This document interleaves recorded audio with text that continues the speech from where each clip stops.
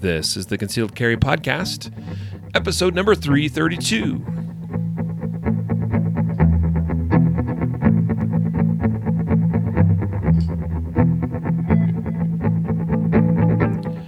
And welcome to the Concealed Carry Podcast, part of the ConcealedCarry.com network. I am your host, Riley Bowman, joined today by producer extraordinaire Matthew Marister. How are you doing, sir? Hello, hello, hello. I am doing great. I'm just chilling here in the home basement office, which is cool down here, so that's nice. Some people aren't quite so lucky. They're in much hotter locales than I am. Yeah, but it's cool to be back after the Independence Day weekend and all that, and we're back kind of on schedule here, so. Absolutely. And I'm thrilled to be back, and I'm thrilled that the weekend is over, even though it was a really cool weekend. My normal festivities of things, I always try to take the weekend closest to the 4th of July off and spend some time with family. But it did not happen this year because we went up and went down south to Phoenix land with Jacob, and we recorded some videos for an upcoming product together with John Correa of Active Self-Protection. Thank you, John, wherever you are. I understand he's doing some travel himself this week, and anyway, we had a great time, but it was hot, and it was fun, and it was tiring, and I'm back, and I'm glad to be back. So anyway, good times. Today is our Justified Saves news story edition. We will be covering a number of stories from around the country. Defensive gun uses, we call these Justified Saves. And there's always lessons to be learned from these. That's why we do this. It's not about Monday morning quarterbacking, armchair quarterbacking, whatever. It's not about that at all. It's about what can we learn from other people's experiences, because I shouldn't have to touch the stove to find out it's hot, right? So that's a good way to put it. Well, it's the truth. So that's why we do these stories, and this is one of my favorite episodes that we do each month on the podcast. So let's, but first though, we need to tell you a couple of sponsors. Ammo Supply Warehouse, AmmoSupplyWarehouse.com is where you can find them. Awesome dudes over there at Ammo Supply Warehouse. Becker is one of the dudes that runs the joint. He's a good guy, freedom-loving American. And you know what? They sell some really great quality ammunition for incredibly good prices. You won't find a lot of junk on their website. Yes, there are other sites where you can find junk ammo, cheap ammo. If that's what you're out for, if you're looking for really cheap, crappy ammo, go maybe look somewhere else. If you're looking for good, nice, clean, affordable ammunition, such as Fiocchi, go to AmmoSupplyWarehouse.com. All right, and I'll give you just a little pro tip. Your best bet is to order quantities of 2,000 rounds at a time, or in groups of 2,000 rounds. Because when you do that, a lot of times they have these special free shipping deals when you order 2,000 rounds at a time, and it is worth it. Okay, so that's what I do. That's what you should do. Go take advantage of great ammo, great prices, great people, great service at AmmoSupplyWarehouse.com. Guardian Nation members get an additional benefit of saving an additional 5% off of already really awesome prices at Ammo Supply Warehouse. Cool. Also, today's episode made possible and brought to you by Mantis X. This week only, save 15% off using coupon code MANTISTALK. That's a coupon code I gave in yesterday's Shop Talk. If you want to catch the archived video, if you missed that, you can always go to concealedcarry.com/Shop Talk, or find it on our Facebook page. And basically, I bust the myth of trigger finger placement, and I use Mantis X to demonstrate that. So go check that out and save 15% this week on Mantis X. Go to concealedcarry.com/MantisX, MANTISX, and use the coupon code MANTISTALK and save 15%.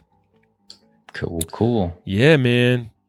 So, we got a bunch of great stories to talk about today. And first up, oh, wait, one more thing. Folks, we are back on schedule with the weekly podcast giveaway. So make sure you get signed up by going to concealedcarry.com/podcast prize. Totally 100% free. And this week's prize is, so the winner will be announced 1 week from today. So you have 1 week to get signed up. Go to concealedcarry.com/podcast prize and get signed up. All right. So Streamlight MicroStream flashlight is this week's prize. All right. First up, we got the story, dumbest criminal of the month. We should be a little more reverent of that.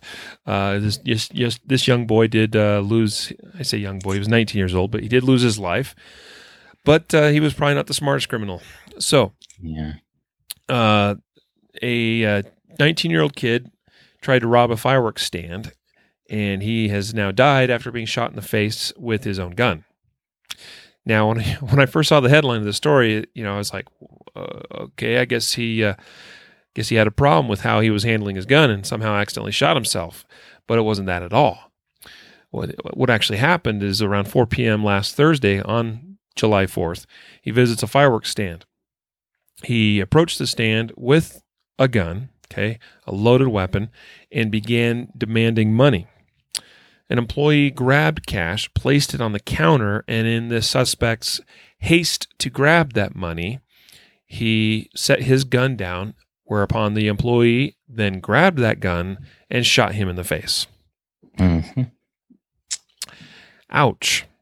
That's why weapon retention is really important, even if you're the bad guy and you want to survive. Now, he, on the one hand, he had it coming, right? He's the one. No, these guys didn't choose this to happen to them.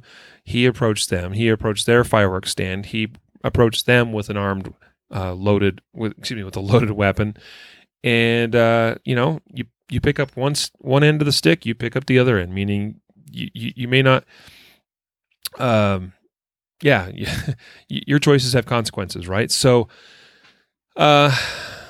interesting story here. I kind of wonder, Matthew, a little bit about, did this employee really have to pick that up and immediately go, resort to shooting with it? Because at that point, he basically has taken the weapon that the kid had.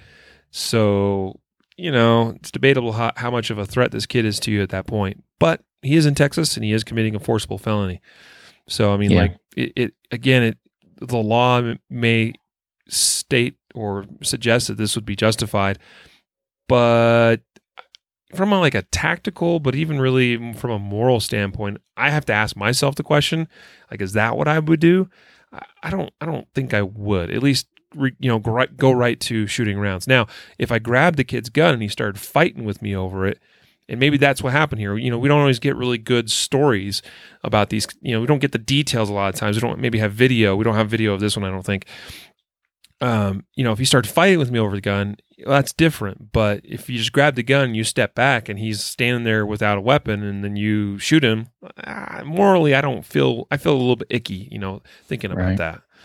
What's your take? I totally agree. This was the reason why this story is kind of interesting is that, one, the kid does something really stupid, right? He puts the gun down, but you touched on the fact that there are not a lot of facts. It's just kind of vague.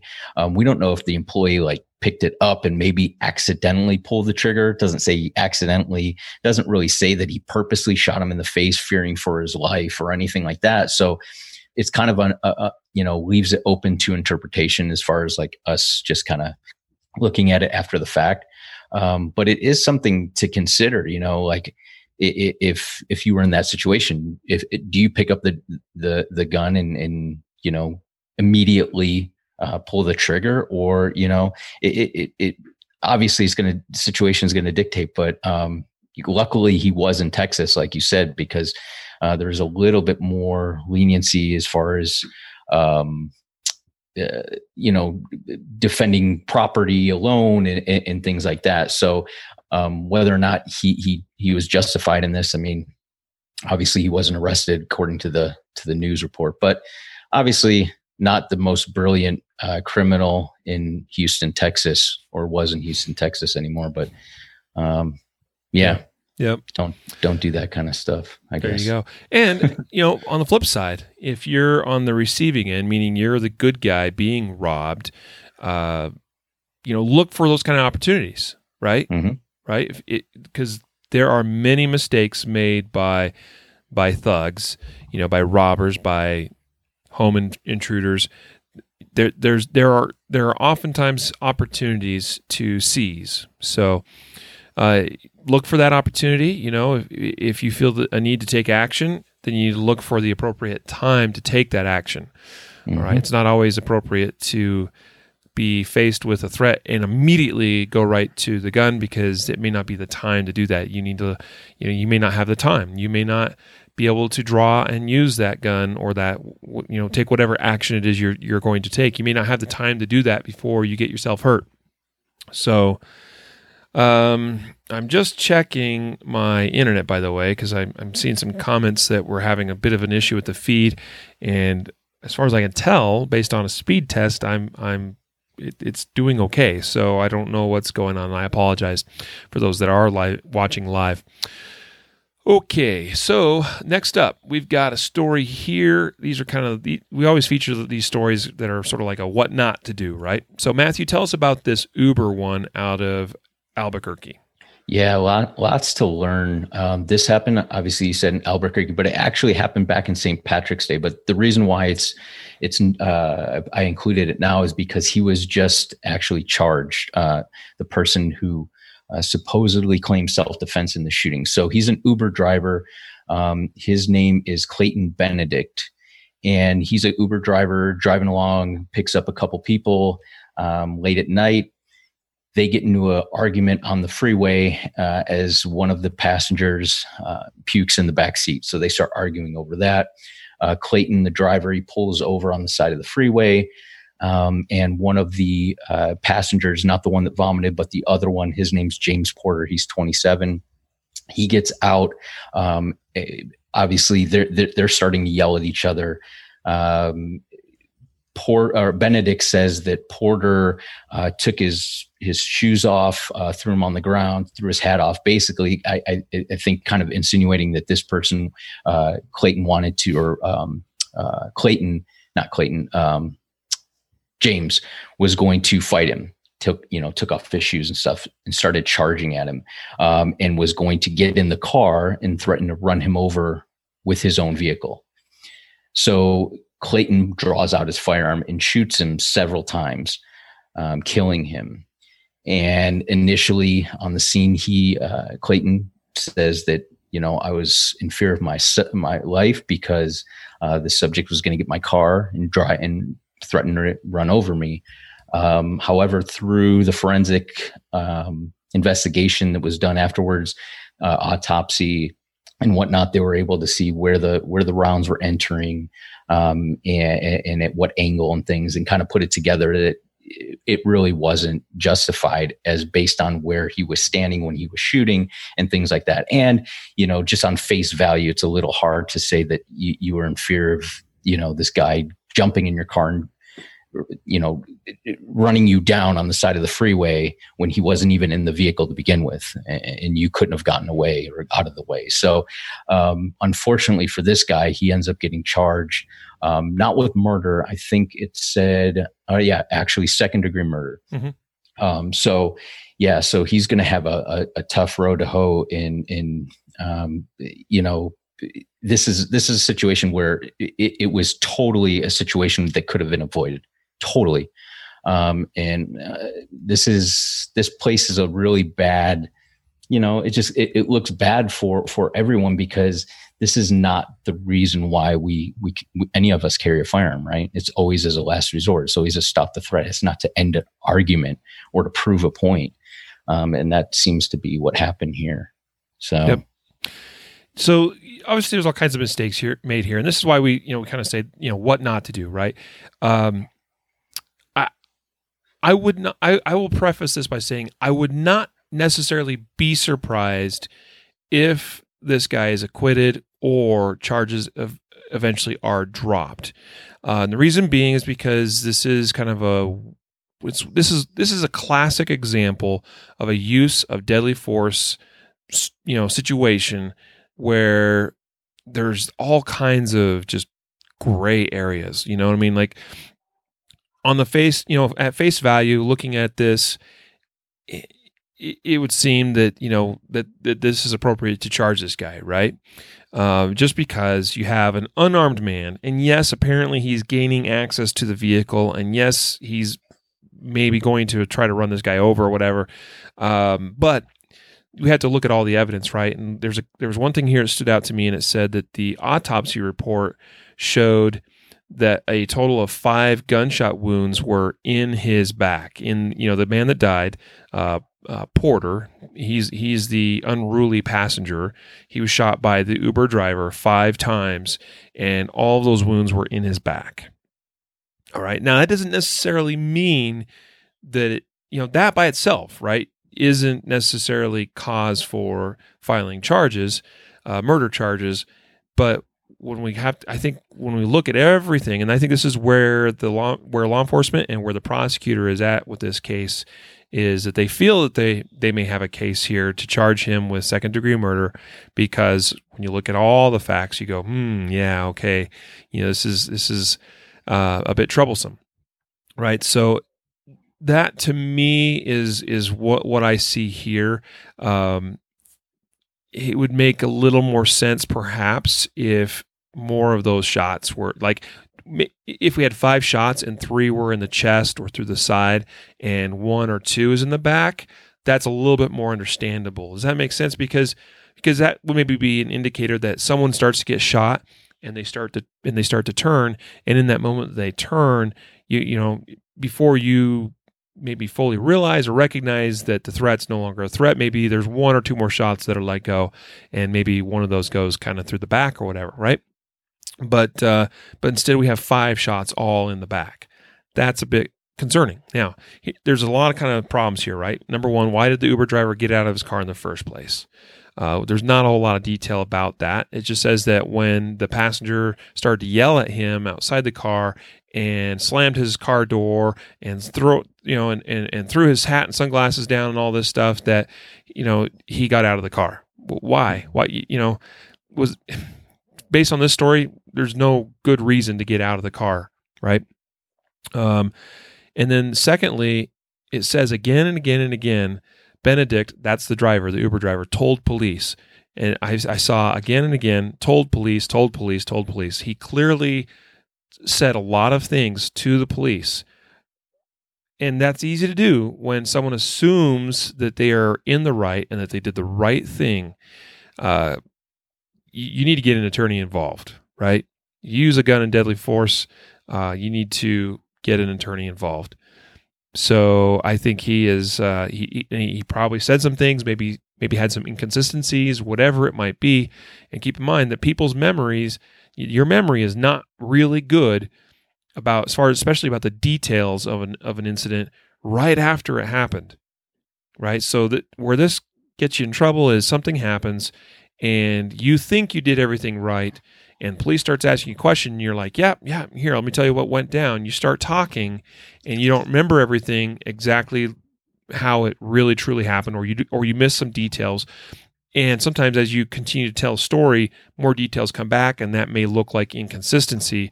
That will draw even more suspicion to you. So the easy thing is get on the phone with your attorney. Absolutely. So, if there's other things we were talking about, like what not to do, don't do what this guy did in a variety of ways. Yeah. It's just bad all around. Really bad.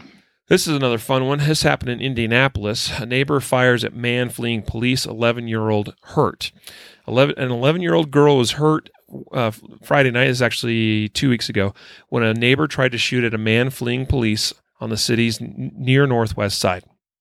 All right, so officers pulled over a vehicle. It was about 7 p.m. Friday. It started as a simple traffic stop. One of the passengers in that vehicle ran from police, going between homes and even running through a house. A neighbor saw the person fleeing police exit that house and, thinking the house was being robbed, fired a shot, but missed, and instead struck a house across the street. An 11-year-old girl in that house was hit. She was taken to the hospital with a gunshot wound and was stable, so it appears that she's going to be okay. But this is a problem. You know, we talk all the time about the dangers of involving yourself in third-party incidents, right?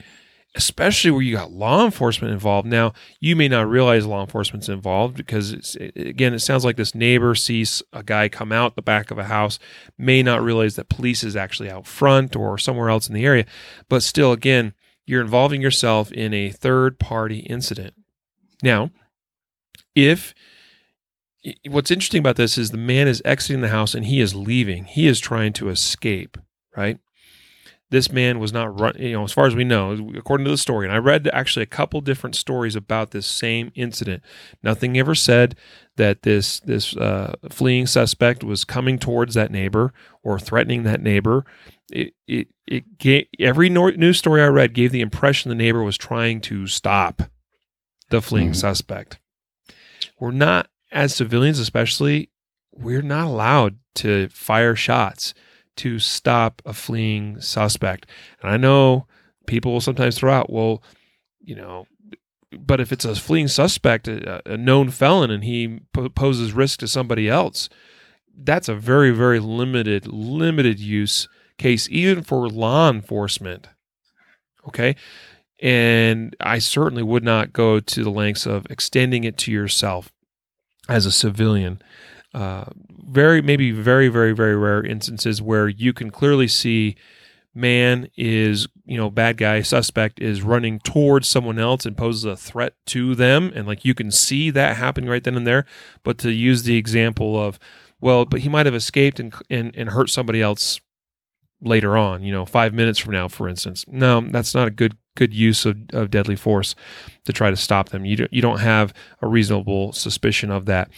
Even then, when cops are allowed to shoot a fleeing suspect, they would have to make a very strong case, and I know you would agree with me, Matthew, that they had strong, reasonable suspicion, right, and belief because of XYZ thing that have happened in the past with that. This is a known individual, known to have hurt people in the past, known, whatever it is, you'd have to make a pretty strong case. Because of history and because of what we knew about this guy, we knew that other people are at risk, and we knew he was armed or had a strong suspicion that he was, and so we shot him as he fled. Yeah, would you agree?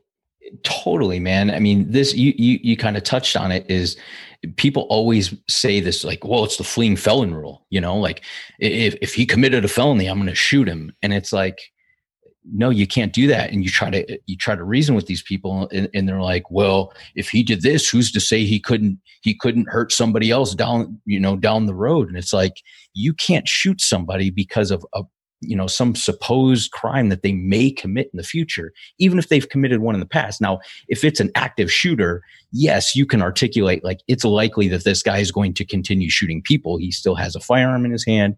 He's able to, still shoot as he's moving. But if somebody beats somebody down in the street and then runs off, you can't say, well, he could beat somebody down the street, down the next block. And I don't know if that's why this guy, the neighbor shot this guy, but it's that ball that gets rolling when you have a bad, presupposition of how you can use deadly force. And then he sees the police chasing, oh, he must have done something bad. And now he says like, inaccurately, he's robbing the house. Well, he wasn't robbing the house. He was maybe burglarized the house, but he passes through the house and is exiting, and you can't shoot the guy. And it just underscores why, what ends up happening when you enter into these bad shoots. And I mean, tragically that girl was hit, and that's terrible. I mean, I don't know. Yeah. It's just, people are, it's hard to argue with people or try to make them see the light when all they see is, well, it's my right. And if this person commits a felony, I'm going to shoot him. It's like, no, Can't. Yep.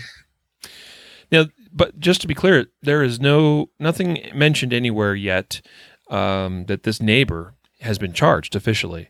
Right. I would expect something. Okay. And the last we had was that imagine that's your family. Imagine that's your neighbor. I'd be angry. Yeah. No, it's, and that's the other thing, right? Is that we are accountable for every shot that we fire.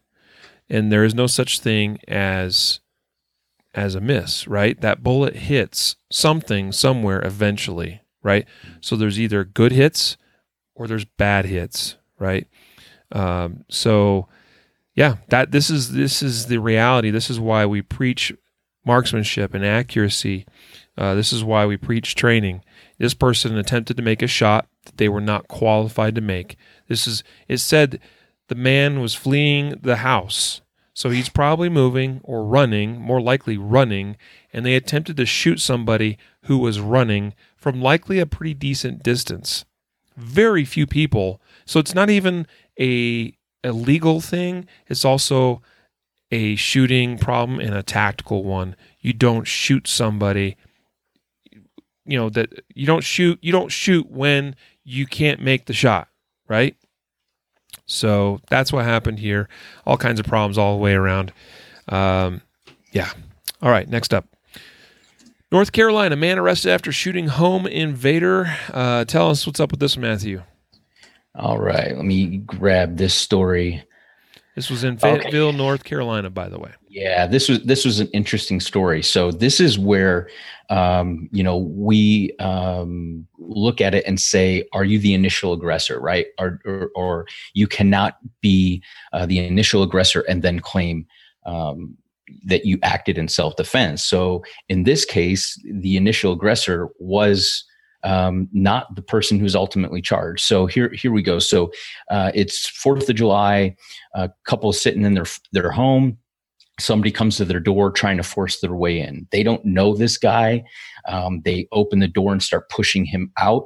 Actually, he gains entry into the home, and they start pushing him out of the door or out of the home through the door. But they don't end there. They don't push him out of the door, out of the home, and close the door and call the police.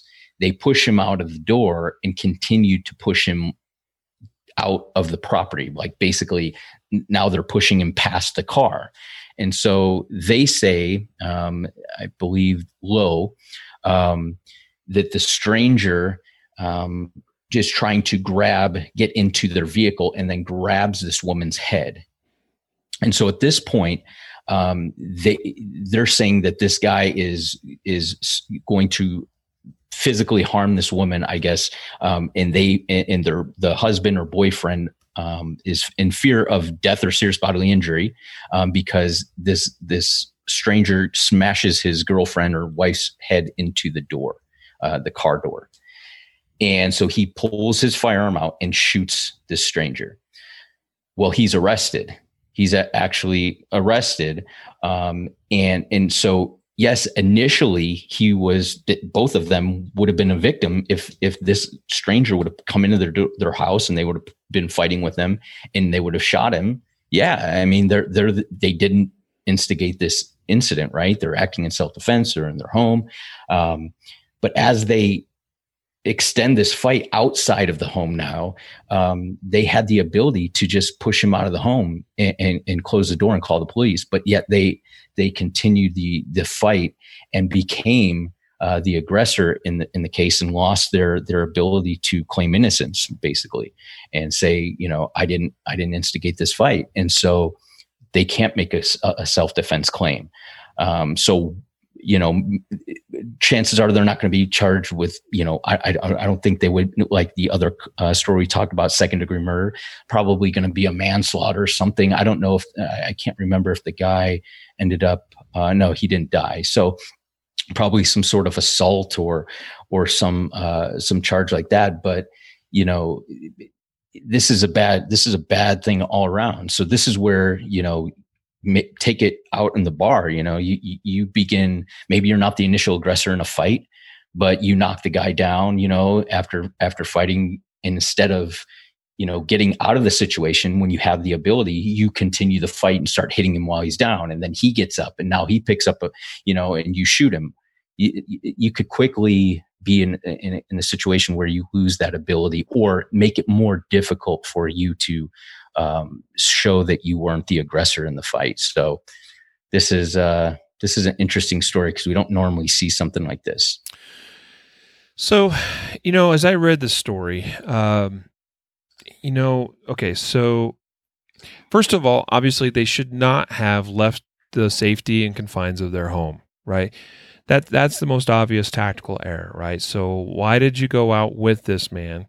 And why did you position yourself? Why did you put yourself in a place where you're close enough to him that he can grab your head and slam your face into the car door, right? Like big time tactical errors, right? As far as that's concerned. Now, whether that constitutes that an initial confrontation is over and a new one begins and you now instigated that because you followed him out, I don't know. This is another one of those stories that I can see this not going anywhere, meaning I can see the charges here being dropped or maybe going to trial eventually and being acquitted. Because I don't know, and granted, we don't have all the facts, right? That's what makes this sort of thing so challenging. But as I read this, there's a couple things that I think have to be pointed out. Number one, yeah, they made the tactical error, but a tactical error doesn't necessarily mean that you solved one fight and you started another, and now you're the new initial aggressor of that new fight. And actually, it could be argued that this bad guy, this initial home intruder, it could be argued that he started this new fight outside the home because he apparently grabs this fiance of the man that fired the shots ultimately and slams her face into the car door, right? And then it says he reached inside. Now, this is according to her words, right? And that's the other thing here too. So it's kind of right now at this point, it's a he said, she said sort of thing, right? But she says that he reached inside, and when he reached inside, that's when her boyfriend or fiance, I think it was a fiance, wasn't it? Yeah, that's when he fired off 2 rounds.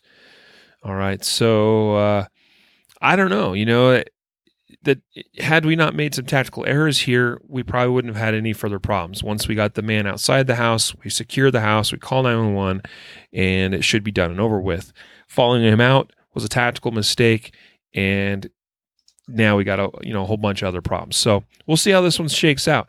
Again, it's in the class in the classification of don't do this, because regardless of if the actions were actually justified or not, the tactical errors are big time here and are costing them big because police do feel like there was a mistake made and are charging them with crimes.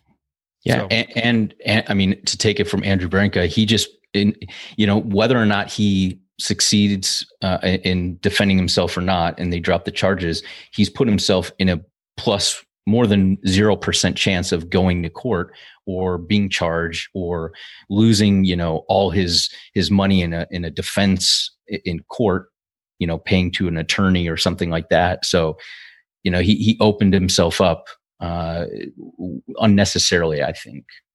Yeah. So agreed. Now, interestingly, so there's some chat here that apparently, so we're having some problems with the Facebook live feed, and someone's captured a screenshot of the URL, the link, and it says live video explicit. Yeah. So the thinking is there something going on here, and Facebook thinks our video is explicit, and thus it's, I don't know. I don't know. Who knows? Yeah, I think that's the first time I've ever seen that. I'll have to pay attention to other things we do in the future, I suppose. Alrighty, so next up, now we're to our justified save stories. Our first one is out of Des Moines, Iowa. This is a great story. There's some really great video. It could be argued that this man is not very smart for speaking to reporters like he did, but a Des Moines dad stopped a wanted man from stealing his truck while his son was still inside, according to police. Brad Ratkovich told News on Wednesday that he went into his garage before leaving for a fishing trip and spotted a man later identified as Stephen Wayne Six. That's a fascinating last name. Mr. Six was trying to break into his truck. And Brad Ratkovich, the father, says he was down low. He goes to pull up, looks in, and sees my son. I come around the corner without any hesitation from my alien gear holster, pulled and told him to get on the ground. He had to tell us what holster he uses. Not what gun, but definitely what holster he uses. I first saw this story, Matthew, and I'm like, is this product placement? Like, is somebody paying this man? Nate. Who talks to reporters after you had to draw a gun on a person and say, I had to draw out of my, it could have been, alien gear, stealth gear, crossbreed. It could have been any of those, I had to draw for my crossbreed holster. With my Sig Sauer P365 made in Newington, New Hampshire. Oh man. Yeah, that was awesome though. That was cool. I figured Nate had something to do with that. Oh golly. Anyway, so he pulls his gun and tells the man, obviously, to stop. He actually told him to get down. He got the man down on the ground and held him there at gunpoint. He said he actually did get back up. The attempted kidnapper at this point attempted to get up. He then got back down. He tried to escape at one point. He came at me multiple times where I could have then defended myself with my firearm. And of course, he called 911, and police were there within a few minutes. He says it felt like hours, but they finally showed up, and they were able to take Mr. Stephen Wayne Six, who was a wanted man and convicted of burglary in the past. He was arrested and will be charged, obviously. So, pretty interesting and remarkable story, really. I mean, a lot going on there. You got a young boy in a pickup truck, his dad right there, just getting ready, loading things into the truck, whatever, like typical things we would do. And relatively early in the morning. This happened, did it say what time? It was early in the morning on whatever day that was. So, I don't know if it just said morning, I think. Yeah, maybe I read it in another story somewhere because there's always multiple links to these kinds of stories like this. Of course, all stories today for today's episode available in the show notes, so you can go read and check them out for yourself. We usually only share one link for the different stories, even though there may be multiple. Anyway, so you can find today's show notes too. Short link for that would be concealedcarry.com/episode 332 once it's published and has gone live. Alrighty. So, did you have something else you wanted to add? No, I was just going to say, what I found interesting and something to take from this story is how many people leave their car running in their own driveway, or leave the doors unlocked at night or something like that. They leave the door running or the car running. Maybe their kids in there. Oh, I forgot something. I got to run back in. They leave their car running because it's right in their driveway. They don't think anything is going to happen. But this guy, obviously, he wouldn't have tried to steal this car had he not. It's a crime of an opportunity. He probably saw the guy go out there, the kid gets in the car, he sees him walking around, figures, oh man, this guy probably just left his door unlocked, let the keys in there. I'm going to take his car real quick. And it happens all the time. Most of the time people, have their car stolen. It's the person they left the keys in it, and so that's one just kind of a thing in the back of your mind, no matter what kind of neighborhood you live in. Don't leave your keys in the car. Don't let your kid get in the car while it's running or something. Wait for you. No matter how old they are, 10-year-old should be able to sit in there and you're not worried about them, taking off in the car. But who knows, Mr. Six might come to your neighborhood and try to jack your car with your kid in it. So. Yep. All right. Next up, we got a story out of, I had the location here, Northport, Florida. All right. This happened at night. No, wait, hold on. Yeah. It happened at where'd the time Thursday go? night, Thursday night. 10:30 p.m. There you go. What am I missing here? That is so weird. I had it here, and now all of a sudden I can't find it, and I'm scrolling up and down, up and down. Anyway, Thursday night, 10:30 p.m. You had a woman at an ATM machine. Her boyfriend was sitting in the car watching her, and which is good for him. I mean, like, actually, in this case, I might almost be like, well, why wasn't he with her? But it actually really worked out well for them in this case, because I think it allowed her boyfriend to have the element of surprise as something happened here. So she's at the ATM getting money out of the machine, and two men approach her to rob her at the ATM. They do that. They approached with a loaded weapon. The woman's boyfriend, like I said, was watching from a vehicle when he got out, and he fired several shots at the suspect. I think it's referring to the one holding the gun, and hitting him several times. The suspect, one of the suspects, or actually the suspects, fled away with the help of a getaway driver, and one of them was found later injured and took him to the hospital, and I guess he's going to be okay. But pretty interesting story here. So we have to really watch ourselves when we are doing these sorts of things. Anytime we use an ATM, it doesn't matter what time of day, location, we gotta watch for that. We gotta watch our surroundings. We gotta watch anybody or pay attention to anybody that's in the area that may be watching people that approach the ATM. You have to be really careful. We're very vulnerable when we are in front of a machine trying to input, prompts and, PIN numbers and all that stuff and get money out. Like I said, she's very fortunate. She had her boyfriend who was armed right there watching her back, not too far away. And that worked out very well for them in this case. Yeah. Good. I mean, operational or situational awareness, understanding, keeping an eye out.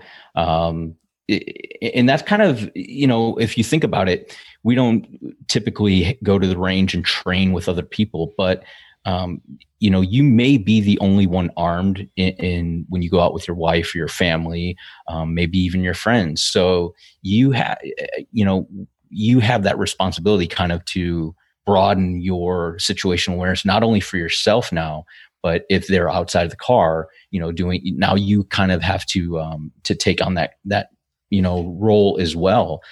So good on him. I hate ATM machines. I mean, I especially the drive up ones, they're always like, very narrow. You can't maneuver around. Somebody could easily pull up a car right in front, block you in, and you're not going to be able to go anywhere. Most of the time you can't even open a door. You're so close, so you're stuck, and better to go to, I guess, to the walk up one if you have to. But, and it was 10:30. It's not super, super late at night, but criminals will be criminals, I guess. Indeed. Yeah, I don't really use ATMs much anymore, so it's super convenient these days. It's actually safer for you. This would be, I guess, a pro tip, right? Go to the grocery store or go to Walmart for all I care. Maybe that could be arguably not the safest place in the world too, but based on how many stories we've shared from Walmarts over the years. But go to the grocery store, right? You've got more people around. You've got lighting. You've got cameras. Sometimes you have security guards that work some of those grocery stores. Go to the grocery store, buy a couple of things, buy a gallon of milk, then go to the machine. A lot of times I use the self-checkout all the time, putting people out of jobs. So use the self-checkout or whatever and check out, say I want cash back, say how much, like no fees. Like what's not to love about no fee cash withdrawal in a safe place, a much safer place than out, at an ATM somewhere on a street. Yeah. So just a thought. Anyway. All right. Tell us about this last story, Matthew. Trenton officer rescued by an armed citizen. This was very nearly tragic. Yeah, this is a pretty interesting story because every once in a while we have one of these where an armed citizen helps law enforcement. And so this is Trenton Police Department said around 3 p.m. Saturday afternoon. Now this was, I believe this was late last month. sometime late June. But anyways, this officer is transporting prisoner to prison or jail, one way or the other. And as she's transporting this guy, he is able to free himself from however he's restrained in the vehicle and starts to get control of this officer's duty weapon.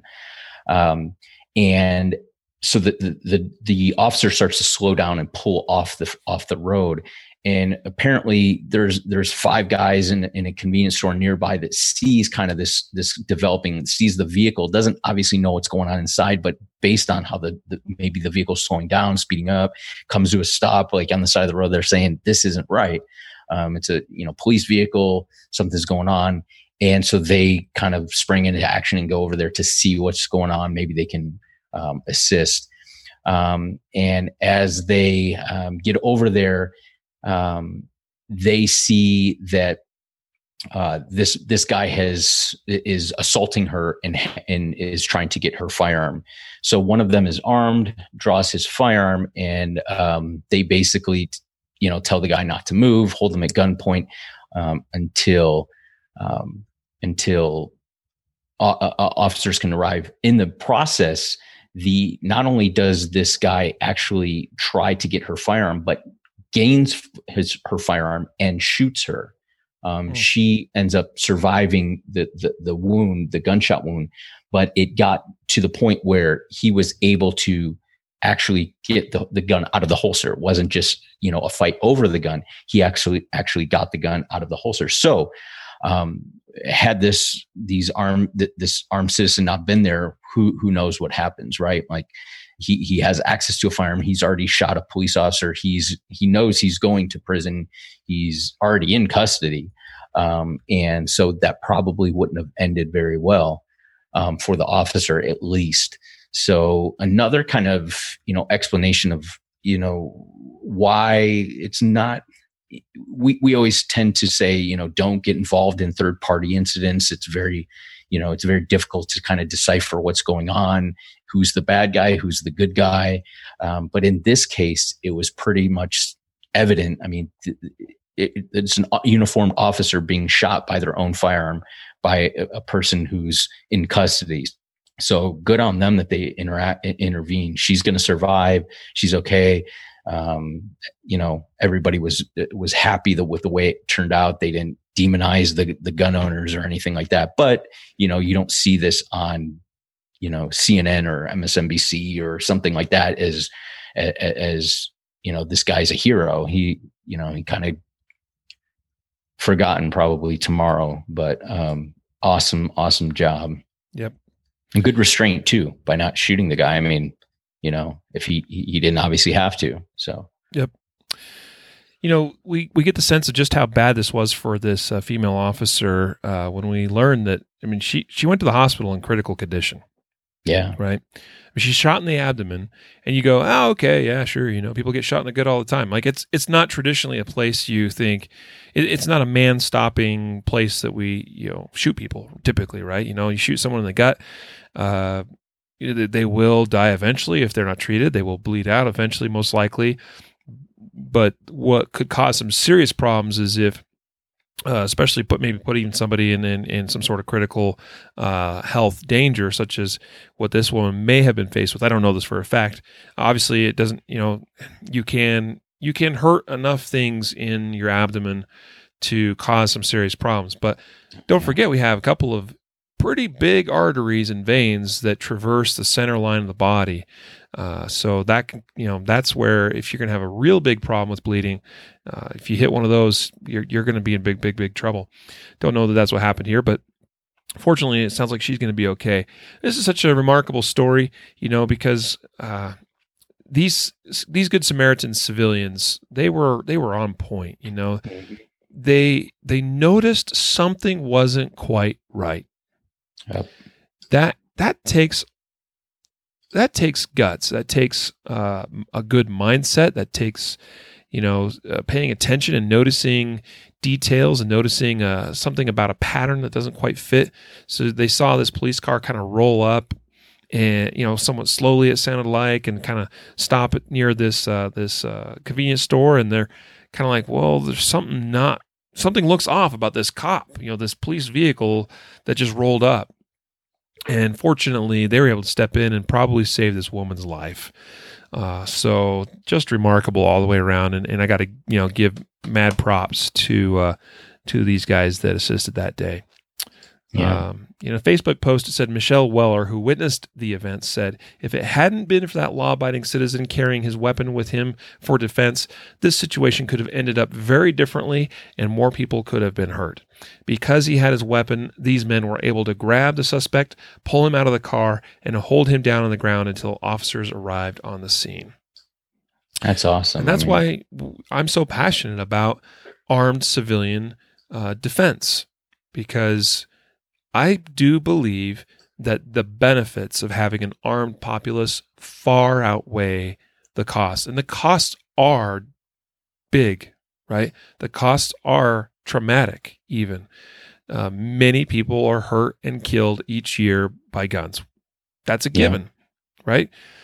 We try to minimize those statistics a lot of times in our community, but we should recognize those statistics are pretty big statistics. But I still believe that the benefits far outweigh the costs, and that's the way we got to look at it. And it's stories like this, you go, I don't know how this would have resolved itself where that female cop survives if you weren't able to have armed civilians that were able to intervene and save her life. Absolutely. Yeah. Couldn't said it any better. I mean, we can't minimize the fact that firearms are dangerous, right? We can't minimize the fact that, we have people kill themselves, commit suicide at a high rate with firearms. We can't minimize the fact that, people do use firearms illegally to harm other people, but we have to show the reason why disarming everybody isn't the solution. And stories like these and pointing to why, firearms are necessary outside of sporting, outside of competition, why they're necessary in a form of self-defense and protect the average citizen and law enforcement as well. So, we have to be honest, and that's the only way we're going to make any headway with people that, kind of want to take away guns or want to legislate them away. Yep. Michael here comments on Facebook, I read somewhere that NPR did a study and said, good guy with a gun is a lie. And I remember that story, and I don't know what they were looking at. I don't know what kind of numbers or statistics they were looking at that would suggest that good guy with a gun is a lie. But it is not a lie. There's just no way. There's way too many instances where good guys solve big time problems every day in this country. There's some people asking us today, if we're going to talk about some other recent justified save or DGU stories that have occurred.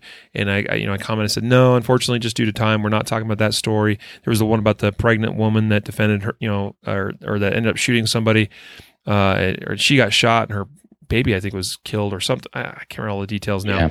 Yeah. And there was another one too. Someone was asking about, what was that? Someone asked if we discussed the household that fired 32 rounds at an intruder inside.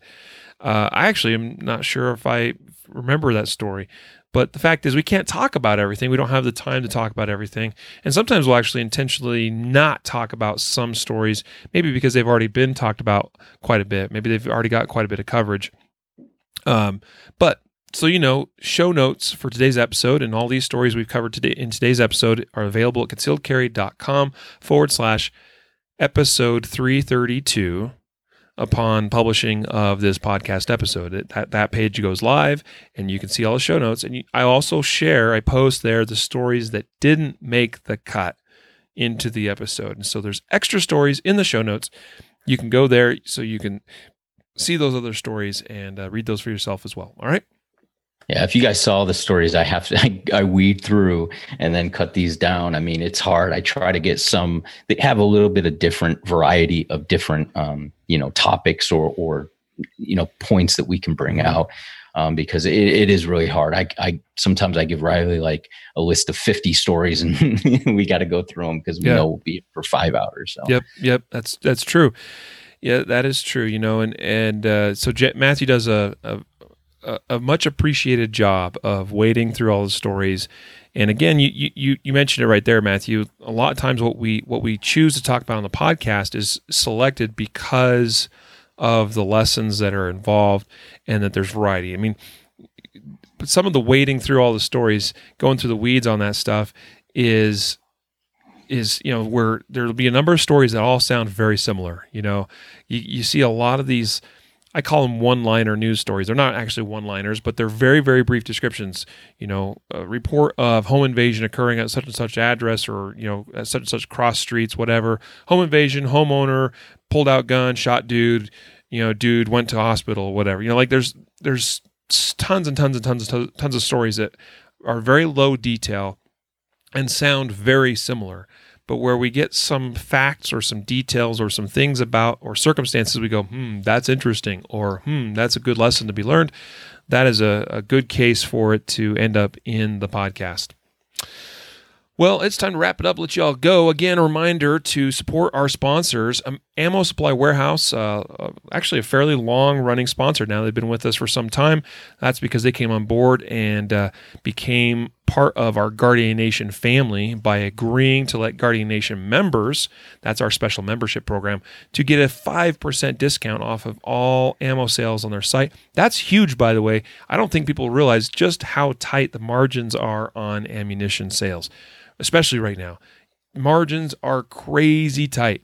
So I'll tell you what, on certain products in Ammo Supply Warehouse's store, they are losing money when Guardian Nation members purchase them with that 5% discount. Okay? And that's where the negotiation for making them a sponsor came into play. It's like, well, we hope to have you as a sponsor and spread the word and get you some exposure, and hopefully the costs or the benefits, the profit outweighs the times you do lose money, especially when Guardian Nation members purchase ammo. But we hope that you'll consider supporting them and buying your next batch of ammo from Ammo Supply Warehouse at ammosupplywarehouse.com. All right? And then if you'd like to save an additional 5% and drain their bank accounts a little bit more than they'd like, then you can join Guardian Nation today at guardiannation.com. And also save 15% off Mantis X this week only at concealedcarry.com/Mantis X. Use coupon code MantisTalk. And we do appreciate your support of our sponsors and of us and everything we do here at concealedcarry.com and the Concealed Carry podcast. It wouldn't be possible without your support. We would not be in business still. We would not be doing the podcast still without your support and your support of our sponsors. You'll note we've never jumped on the Patreon bandwagon or done anything like that where we say, hey, give us so much money a month and you get access to all of our content or special content or patrons only content. We're not interested in that. We'd rather bring you nice quality free content, and if you are so inclined, you can reward us by supporting our sponsors or buying stuff from our store. There you go. Thanks so much, guys. We appreciate you all. Matthew, I appreciate you as well and for all the work you do. Yeah, you too. Thank you. Absolutely, brother. So with that, a reminder to train right, train often, and train safe so you can fight hard, fight fast, and fight true. Take care.